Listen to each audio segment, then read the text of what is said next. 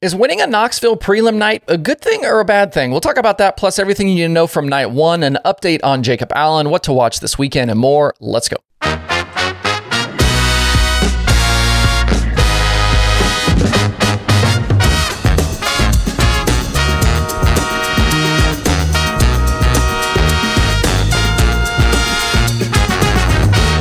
It's Thursday, August 10th. I'm Justin Fiedler. This is Dirt Tracker Daily. Today's show is being supported by my guy Dan McCarran and MSP Mounts. Back in July, MSP dropped their newest version of their action camera mounts with a stainless steel swivel ball, and during the Eldora Million Week, they completely sold out.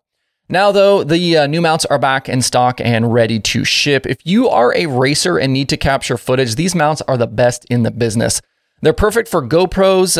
If you want to see what it looks like mounted up with a GoPro, there you go. That's what they look like right there. But they work with really any brand of action camera that you've got, and they can fit anything with a bar from 3/4 of an inch in size up to 2 inches. So if you're dirt racing, pavement racing, you got an ATV or side-by-side, whatever you have, these will fit. And the best part is you don't need any tools to mount them. You can have a solid fit using the clamp that's part of the mount and be on your way in seconds.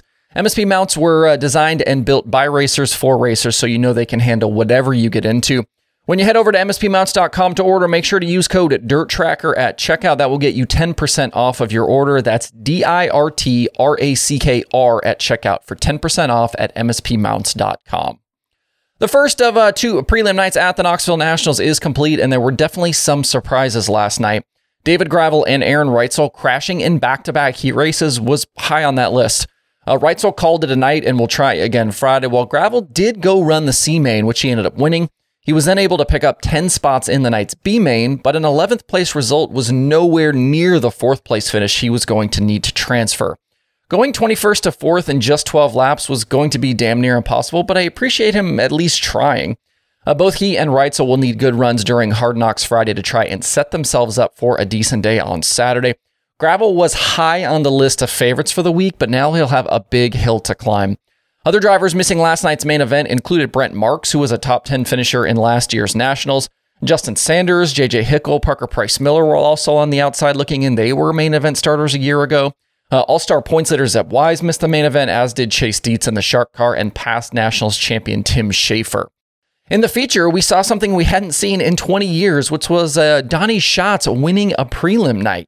He went 7th to the win, topping at Chase Randall, and Sheldon Haudenschild needed a good run as well after a poor qualifying effort, and he got what he needed going 12th to 3rd.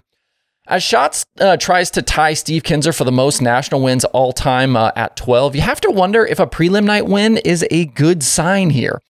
Schatz didn't win his prelim night for any of his past 11 Knoxville Nationals titles, and only twice in the past 15 runnings of the event has the eventual winner also won their prelim night. Brad Sweet did it in 2018, and David Gravel did it in 2019. Schatz's 479 points from last night makes him the high point man. That should have him starting pretty close to the front on Saturday, if not the front row. That will obviously help his cause, although we've seen Schatz win the Nationals from all sorts of different starting positions. Looking through the rest of the night one points, the totals are actually pretty low, so not everybody in the top 8 will be locked in. Wikipedia says 460 points basically guarantees you into the main event, with the recent average to lock in at 452. So I think that's good news for everybody down to 5th. That's Schatz, Hunter Schoenberg, Kerry Madsen, Gio Scelzi, and Corey Day. Chase Randall has 449, as does Justin Peck. James McFadden has 447, and Casey Kane 446. All of those guys could be at risk, and everyone else on back will be on the outside. Remember, we take the top 16 from combined points from these two nights. So you would normally kind of look at maybe the 8 from each night, but there's no guarantee, obviously, that being in the top 8 is going to get you there. If Justin Peck is able to get in, it would be a pretty wild turnaround given the massive crash he had in the feature last night. He got over the right rear of Sheldon Haudenschild out of turn 4 and went into the front stretch wall, driver side first. It is the exact type of impact you do not want to see these guys make. It was a violent crash, but he emerged under his own power. Glad to see he was okay after his second big-time incident of the year. And thanks to an emailer for this photo you see on the screen. This is everybody gathered around tearing down that car in the aftermath. And this got me thinking, if you're ever at a track and you see something cool that you want to share, something like this, you can send photos anytime to info@dirttracker.com. You guys can kind of be my eyes and ears all around the country at these different races. Just be aware if you send me something in the email that I might use it. Tonight at Knoxville, we'll do it all over again with the other half of the entries. This morning, that list is 55 cars strong and includes names like Logan Schuchart, Anthony Macri, Brian Brown, Rico Abreu, Carson Macedo, Brad Sweet, Kyle Larson, Buddy Kofoid, and a lot more. Same schedule again as well, with hot laps set for 6:45.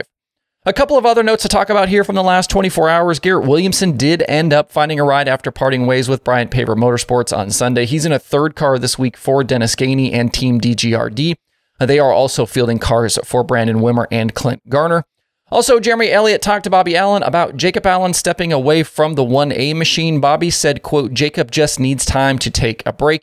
There is no timetable right now for his return." Bobby thinks the new tires have contributed to Jacob's struggles this season.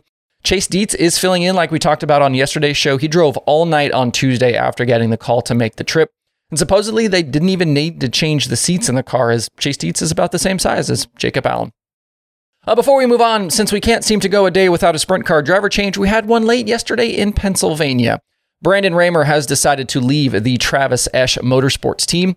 In 27 races in 2023, Raymer has 2 top 5s and 14 top 10s, running mostly at Lincoln, with some Williams Grove sprinkled in there as well. No word on future plans for either side. In other Wednesday night racing, Chase McDermott went back-to-back with the Extreme Outlaw Midgets. He won Tuesday at Clyde Martin and then led 19 laps last night at the Action Track USA for his 4th win of the season. Taylor Reimer was second, Kyle Jones third after starting on the pole and also leading laps. The championship standings on the Extreme website haven't been updated in a few days, but with Cannon McIntosh finishing 5 spots ahead of Jade Abedissian last night, he'll extend his advantage headed to Linda's Speedway tonight. Appalachian Midget Week continues through Friday. They're going to go to Path Valley. And as of this morning, Bridgeport on Saturday has been canceled. At Florence Speedway, the Lucas Oil Late Model Dirt Series is back to racing after a couple of weeks off. This weekend is the $75,000 to win North-South 100. Last time out, it was Brandon Shepard bagging $53,000 at Huset's during the Silver Dollar Nationals. That was back on July 22nd. Ricky Thornton Jr. is your Lucas Championship leader right now. Hudson O'Neill is second. Jonathan Davenport third. Brandon Overton currently holds down that final chase spot in 4th. Important to note, though, just 115 points separate Overton in 4th, Tim McCready in 5th, and Devin Moran in 6th. The race results by Track Tool from Dirt Tracker Plus shows me that Jonathan Davenport won this event a year ago. Overton won it in 2021, McCready in 2022. RTJ also won at Florence earlier this year, bagging nearly $16,000. That was back on May 6th. Tonight and Friday are prelim nights, each featuring split field programs with drivers earning points. Those points will then set up Saturday's action. The Outlaws are off. There's big money on the line, so you know that means all of the main drivers will be at Florence. Besides the Lucas regulars, we'll get Bobby Pierce, who has obviously been red hot lately. We'll also get Brandon Shepard, Kyle Bronson, local favorite Josh Rice, Dale McDowell, and others. The whole weekend will be live on Flow Racing if you cannot get to Florence, y'all.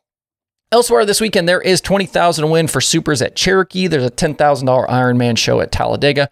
There's the Southern All-Stars, Carolina Clash, Ultimate Southeast, and a whole lot more if you are a late model fan. That's it for the show this week. I don't have any plans at this moment to do a Friday show as we are transitioning to this new daily schedule. Maybe if something crazy happens, but don't hold your breath. Don't forget, too, about the streaming schedule over at dirttracker.com/watch tonight. Hope you guys enjoy the next couple of days out there. We'll see you right back here on Sunday.